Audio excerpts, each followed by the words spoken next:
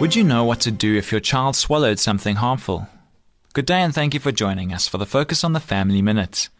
Babies are always putting things in their mouths, and sometimes they swallow things they shouldn't, like buttons or coins or even tiny toy parts.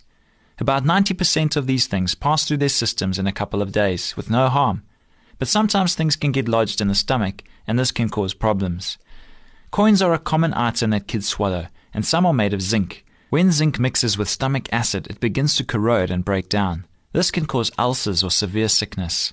Button batteries, like you find in watches, can also cause the same damage if they're swallowed. If you know your child has ingested something, don't panic, but keep a close eye to make sure it passes through their system. Watch for signs of nausea or sickness, and call your pediatrician if you have any questions. For more information on family issues, please call Focus on the Family in South Africa on 031 716 3300.